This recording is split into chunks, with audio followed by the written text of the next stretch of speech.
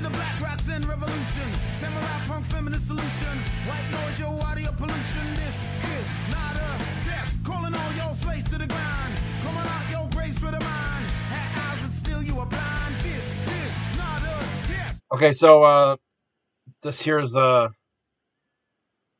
Wilcox, and he's from originally born and raised in Kitchener. He still lives there. Does a lot of different stuff. You're going to get into this one. He listens to blues music early on in his life, which is usually unusual for somebody that's 10 or 11 years old. Usually you're listening to pop music when you're a kid, and then you get into more sophisticated, I guess called sophisticated music when you're older. Anyways, I think you'll find that Tim's an interesting character. He has house concerts every year at his house, and he thinks music's like to him is like food and water in life, and there is no difference to him. So, all right, let's get into it. Tim Wilcox. All right, Tim, where are you at? I'm at Shea Wilcox. I'm at the parental units place in Stanley Park. What's that? Pardon me? What's that? My mom and dad's house. All right, so you're at the Wilcox residence. How did the jam go last night? Oh, Mike McDonald knocked it out of the park. Out of the park. Was anybody there? Yeah, there were people there. Oh, yeah. It was like a backyard party. Yeah, Dwayne lives in rural Wilmot Township. Yeah. Kitty corner to the Blue Moon and up a few houses on Notre Dame Drive. That's the main drag in Petersburg. Well, the main drag is actually Snyder's Road East, which is an extension of Highland Road. Yeah. When you come to the Blue Moon, you turn right, and 4 houses up is an old yellow brick house with about 2 acres. On the left side. On the left side, yes. I don't know where that is. Okay. All right. So, when did you start getting into music? Like, when did music become really important, or you're aware of it in your life? When did that start? Man, when I was like 10 or 11. Okay, 10 or 11. So you'd be like 70s, late 70s. No, it's like 77, 76. Yeah, around there, because I'm 55 now. Okay, and what was it about it that sort of draw you into it?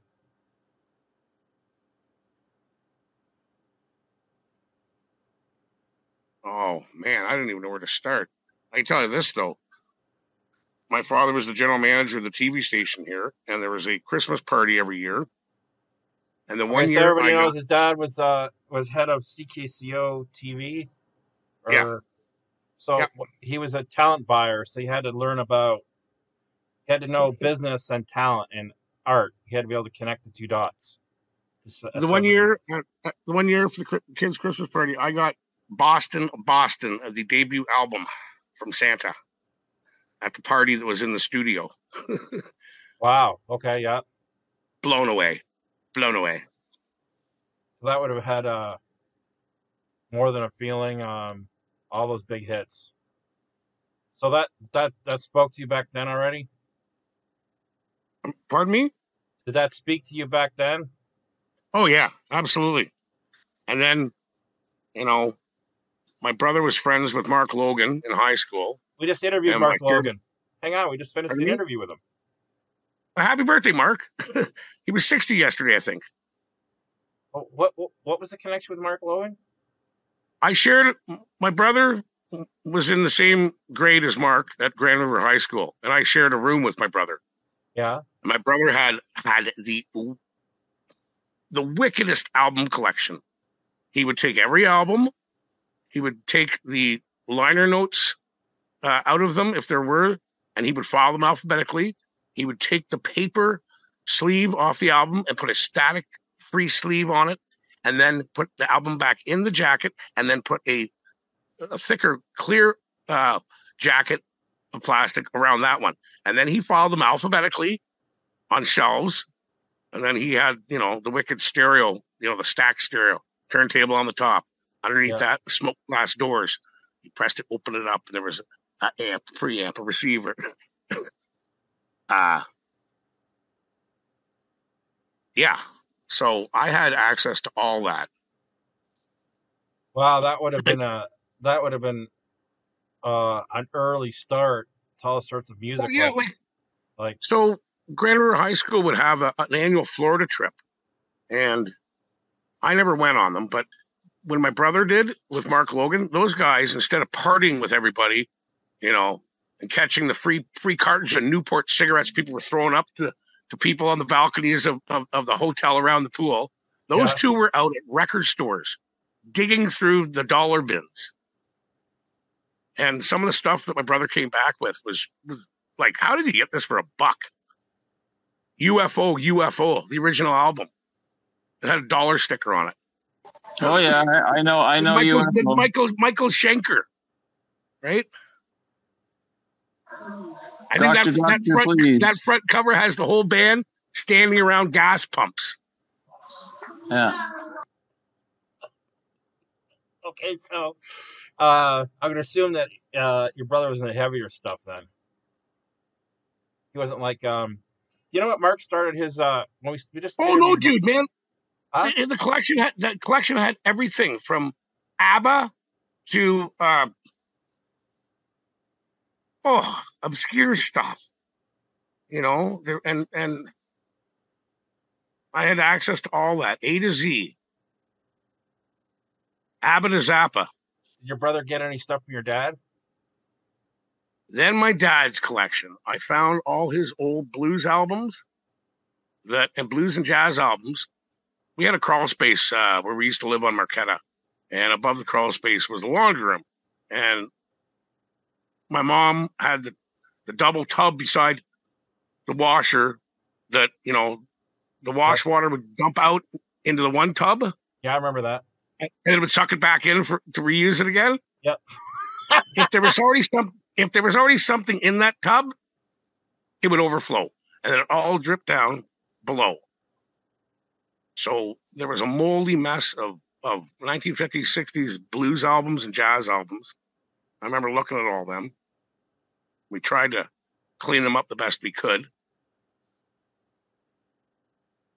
Do you know what Mark talked about was his early influence? And the same with Alan with the Partridge Family. I think it was a bit before my time, but yeah, I remember watching the show, but ba, ba, ba, ba, ba.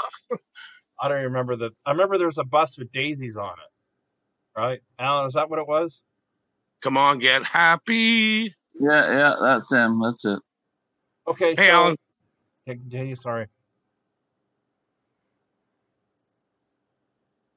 All right, so Tim, are you there?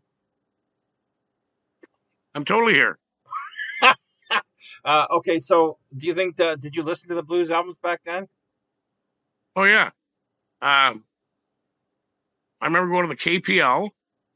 Kitchener Public Library, that's what he's means by Kitchener Public Library. Back when you could take them out. Rent records, album. Yeah. And I would take them home, and there was a European audio on Weber Street, Weber and College. And the gentleman there sold TDK XL 120 Chrome. It was one step below Chrome, I think.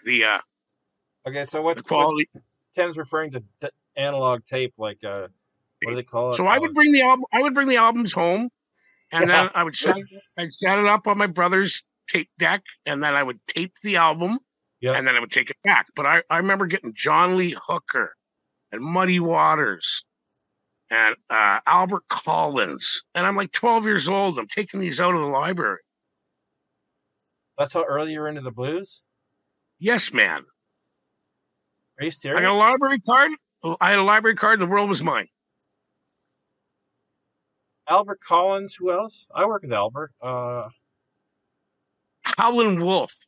I don't BB know how King. well. Buddy guy I work with. We both work John with Lee Hooker. John Lee Hooker. I only Boom, work. boom, boom, boom. Boom. You guys want to hear a John Lee Hooker story? You guys ready? Okay, go ahead, Brad. Stories from the road with John Lee Hooker. Yeah. So, I'm doing the drink. It's now called the London Theater, but anyways, it was called The Drink. And like 2 days before that, he was on stage with the Rolling Stones somewhere in a huge show, right? He was a guest on a Rolling Stones live show, right? And then like 2 days later, he's playing The Drink, and we're doing the production for it, and the place is sold out. I mean, like beyond sold out. And he comes out, he sits in a chair. He doesn't stand up. He's sitting in a chair with his amp beside him, and with his glasses on, right? And he goes into a solo, right? It's just like "Baka, daka, daka, daka," and people lose their mind, right? Like they're just screaming, right? And I'm like, wow, this is really weird, right? It's just a whole vibe with the guy, right? So that was my story with John Lee Hooker. Anyways, Weird, but cool. Huh? Weird, but cool. It's weird, but Weird, but cool. Like, and I like everything, man. Like the first time I heard NWA, that album straight out of Compton. Niggers with attitudes, that's what it is, right? Fuck, man. What the hell is this? Yeah. And, you know, a powerful music and their message, right? They weren't taking any shit. We're black. We're not taking it. You know, and holy fuck. Wild. That was like, that's the late 80s, early 90s. Yeah, man. Like, that's the original gangster rap stuff. And I still, I could spit every lyric to that album. And same with Flavor Flav. And Public Enemy. Fear of a Black Planet. I know I can spit those lyrics, man. You know, I remember a couple years ago, 3 of us white guys got together. We were like drinking and stuff. I think we were playing cards, and somebody put that on. The 3 of us are all like, knew every lyric. Like, what are 3 white guys in their 40s doing, knowing every lyric to this album? I have a Public Enemy story. Does anybody want to hear it? Alan, do you want to hear it? Flavor Flav at Super Skate 7 in Waterloo? No, this is okay. Alan, do you want me to hear my story? Sure, go ahead, Brad. Al. Yes, I said yes. So they're playing. We're doing them at Windsor Arena, Public Enemy, and the opener is Maestro Fresh West, and they have a whole team dancing on. Back then they had DAT tapes, the digital audio tape players. This is the 80s. Did they have the S1Ws? What are those? They were like 2 guys dressed in military gear. Yes, that's the whole thing. They were like go-go dancers. They just kind of marched and saluted and wore dark glasses. Well, yes, the Public Enemy had that whole army team with them at that time. Yeah, the S1. They were called the S1Ws. Okay, is that what they call them? They were there. Maestro had a dance group with them. But anyway, the big hit was out, Backbone Slide.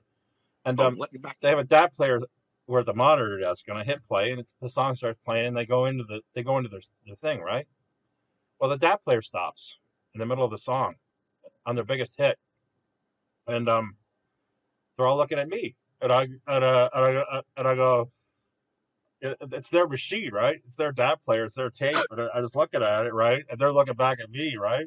And so I'm like trying to press the bus stop, hit stop, and finally, for some reason, right, it just starts playing again. I'm like, oh, thank God. Thank God it didn't catch on fire. Anyways, that was sort of like there's like 10,000 people there, right? And it didn't have anything to do with me, but it turned into my problem. Anyways, so then if you're into the blues and you're listening to all those types of music, right? I didn't know you were into the blues. That's early, right? Like for me to.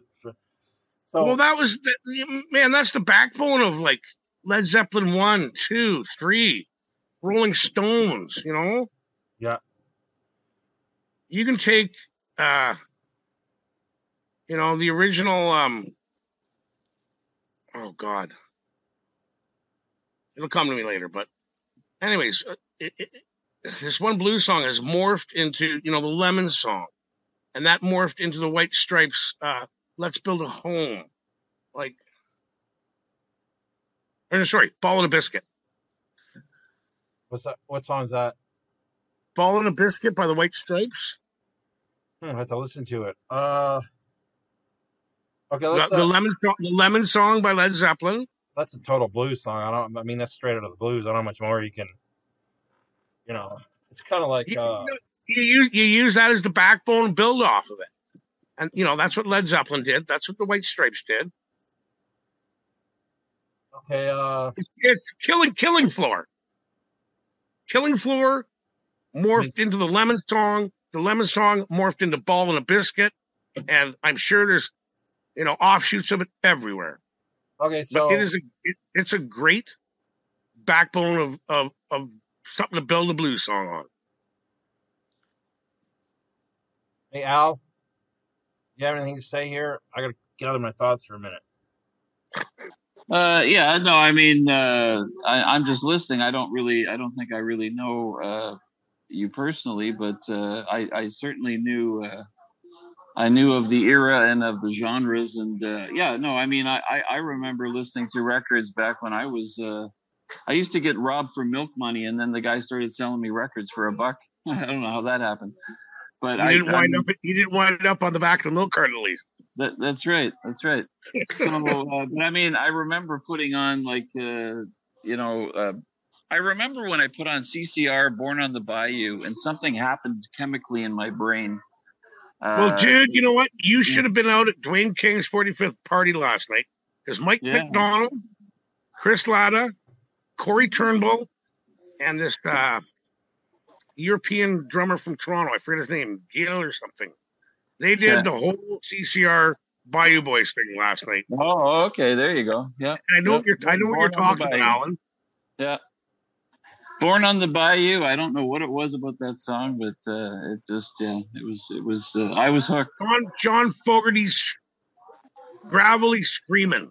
Yeah, and the tremolo on the guitar. Yeah, that too. Yes. Okay, can I interrupt? Hello, Brad here. Brad, you're not interrupting. It's your podcast, buddy. Brad over here. Pop Minority Report. Okay, so Tim does these things called the backyard parties, and they happen on July 1st, and it's in the back of his house. Him and his wife did, or Susan, sorry, I don't know. Anyway, so let's go there. So there's definitely different kinds of music you book. Why do you do that? Why do you put yourself through that? Why do I put myself through that? Because there's a lot of work. You got to pay your own money, and it's your house and everything. I know. And I was doing it out of my pocket for the first few years. And then Terry Pender slapped me in the head. I said, Wilcox, I got a guy that prints tickets. You should ticket this thing. Because I used to get a bonus every year in April. I'd set aside about $2,000. Right. And then I'd hire some bands, some porta potties, and then put it out there. Hey man, come, we're gonna have a picnic and a party and bands. And Sue and I, when we first moved to Park in Victoria about 20 years ago, there was a spot in our backyard where this beautiful canopy of trees keeps it shaded. So nothing grew there. So I built a 12 by 16 deck. We could go back and hang out on under this lovely canopy of branches. And when I stepped off it and walked up to the house and turned around and looked at it and looked at the rest of the backyard, I said to Sue, I go, man, we should have a band on that deck. Yeah. So, and Sue, being in the culinary arts. Oh, that's right, cook, yeah. So, and me, volunteering for Kitchener Blues Fest and the Waterloo Jazz Festival, always loving being backstage, being right at the heart of it all. I would take care of procuring a band or two in February, signing them basically, a contract, and doing everything just like what I'd learned as a volunteer. You guys need backline. You guys need food. Is anybody allergic to anything? And then I would take care of getting a sound guy, renting a PA, nailing the bands down, making sure that they're on time, what they knew. And Sue would take care of all the food outside of the house. She'd be the host. People would bring, everything for this picnic, and she would take care of all that in a big food tent. And hey, 3:00, let's go. We're gonna party till 11. And the first one I did was Douglas Watson and his R&B review. And the incarnation of that was, I think, Magisha on drums, Chris Ladd on guitar, Watson on bass, Pete Temple on harmonica, Douglas on bass, of course. And it just morphed from there. And the next year, I'm like, let's get Romeo Sex Fighter. So you had them there? I had Romeo Sex Fighter. I had with Matt Whitinger and the keyboards. And once again, this awesome group of local musicians, talented beyond, Brian Wright, Matt Whitinger, and Ryan Allen. And that year, who couldn't make it? Somebody couldn't make it, and somebody else filled in. Ben Rollo filled. Mike Todd couldn't make it, so Ben Rollo filled in. Oh, Ben, yeah. And once again, another stellar show. And so, we're ramping up to this. And the next year, I'm like, what do I do next year? And then I saw this. I might be missing some people in between, but the one year, Kevin Doyle had brought this band up from Detroit called the Third Coast Kings. And they recreated that 70s Detroit funk. Oh, did they ever? And their lead singer, Sean Ike, he's like James Brown. And you wouldn't know this, but he has a very bad back and sciatic issue, spinal problems. He will walk with a cane when he's not on stage. When that man gets on stage, he moves. And he's hurting inside. Because all the times we've seen them, me and my friend Tony, we'll go party with the band, but Sean stays back at the hotel. He's like, man, I got to lay down. My back's hurting me, man. But anyways, so I figured I'll bring these guys up. And then I said to the Divines, I said, you guys want to do like a Motown set? We'll have you guys, Divines are a three-piece singer group, all girl band. But yeah, continue. But and then all their husbands, like Jay Carraro, Terry Pender's son. What's the keyboard player's name? Anyways, and then Jesse Weber joined them. So they knocked this Motown review out of the park. And then we took an hour break, and then the Third Coast Kings came on and knocked it out of the park even further. Okay, so Tim, what's the reason why you do it? Is because you like the music so much that you want to share it with people, so you're willing to put it in your backyard? Is that why? Absolutely. Is that the pinnacle of it? Yeah, and for the love of music, man. And like you said, it's a lot of work. And then the night before, I'm looking at the weather report, right?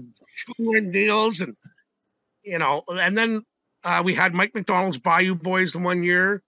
Yeah. I've had Cheryl Leska, Miss Angel, Charity Brown. I had Terry Wilkins, the co-founder of Big Sugar. He was a bass player. He was a bass player with Lighthouse for 3 years.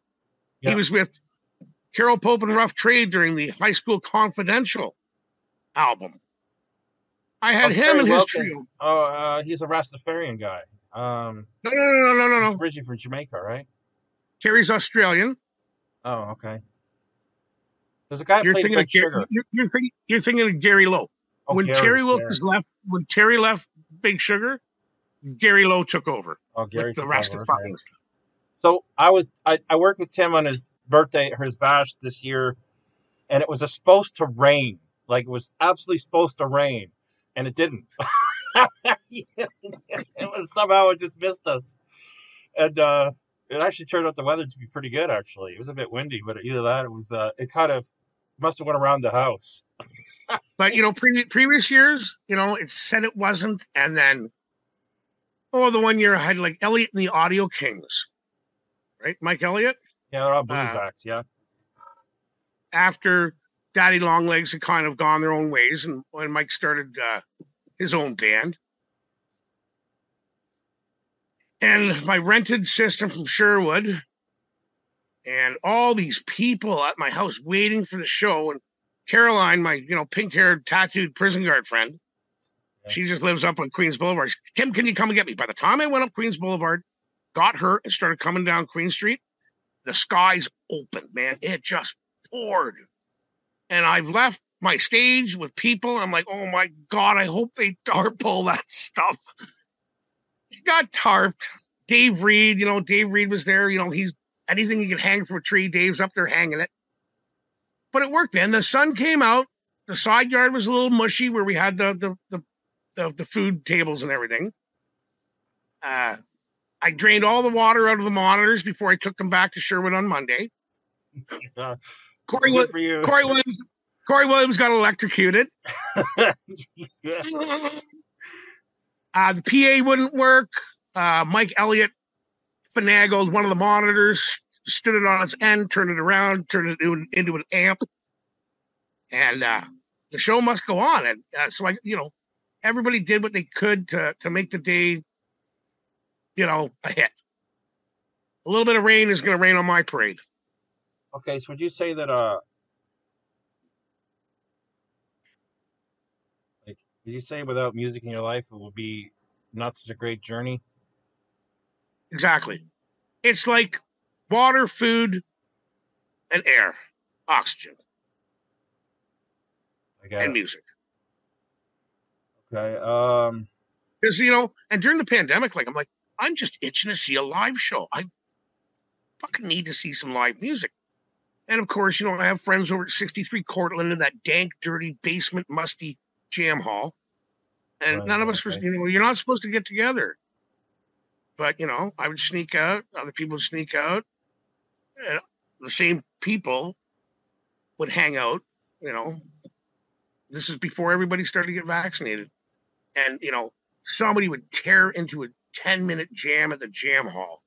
And, some of these were I wish I recorded some of it because it was just stellar, Yeah. And then I come home and go, I get shit from Sue. Where were you? Getting my music fix. Right.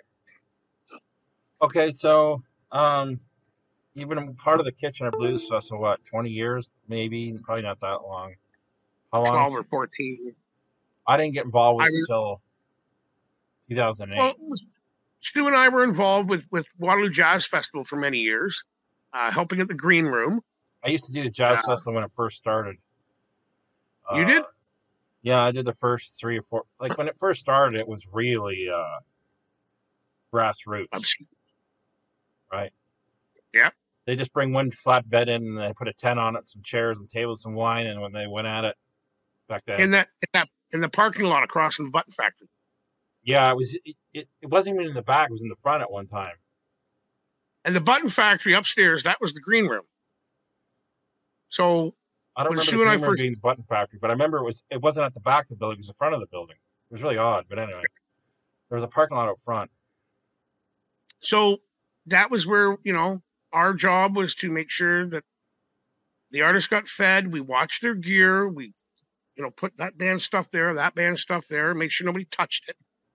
And in between, we would leave and lock the door and go watch a band. And there was this woman, Dawn Aiken. I'm not sure where she's from. I think she ran the whole thing. And it was July 13th, my birthday. And I was off somewhere having a beer. And I was like, Tim, she's singing happy birthday to you. Right? Oh, get back on the stage. So Sue and I were living out in the West Heights area at that time. And when we moved downtown, I said, you know what? This Kitchener Blues Festival, we're right down here. This is our neighborhood. We love Waterloo Jazz Festival and all, but we should get involved down here in DTK in the N2G. So we did. And from there, I think my first year and Sue's first year was just I forget what we did, but it wasn't a lot. And then the next year, I'm like, I'm signing up for that main stage because I know the stage manager who worked with my family members at CKCO, Jamie Niven. And then, like, I was just a stagehand. And then Jamie said, you know what, Tim, next year, you're my right-hand man. I'm like, ooh. So I was Jamie's right-hand man for about 5 or 6 years.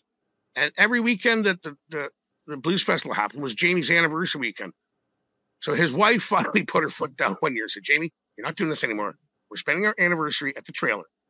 So I was working one day and I was coming back from Sarnia on the 402 and Rob Berkshire number comes up on my phone. I'm like, how is Rob on it? Rob, yeah, Tim, Jamie has stepped down. We're wondering if you want to be the main stage manager. I'm like, I had to pull over, man, on the side of the 402. And I go, let me think about this, Rob. I'll call you back. I hung up the phone. I thought about it. Call him back. I go, yeah, I'm in. Okay, so I did that. So yeah, so it gets you. I guess you get to do a lot of different things. You get to be involved. You get to be on stage. You get to see the show from the side of the stage. You get to make a contribution to music in the community. I think for you it hits at many different levels. Would that be correct? And giving back too, like, yeah. And that's for my parents with their involvement in with the community. So it pays off. It's win-win. I agree. All right, Kim, we got a couple minutes left. Is there anything you want to add before we head out?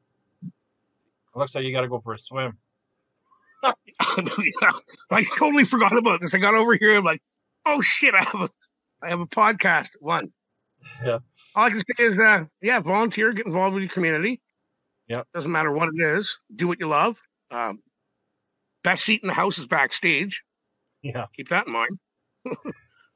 Okay. Or front of house. Depends who you are.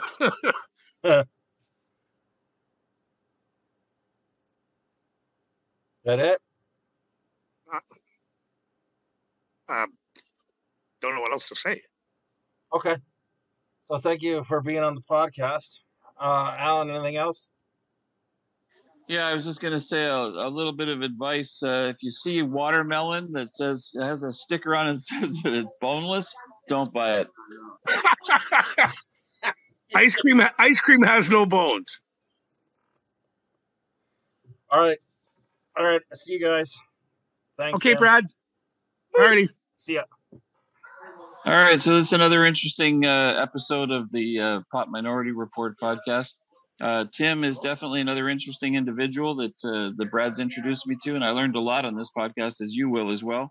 And I think his message was, get involved in your community, and the more you get involved, the more you get involved, the more you're going to experience, giving and getting. And we connected on Born on the Bayou. I guess last night they had a big party and they played the whole CCR catalog. So anyway, it was another great episode. I hope you learned something.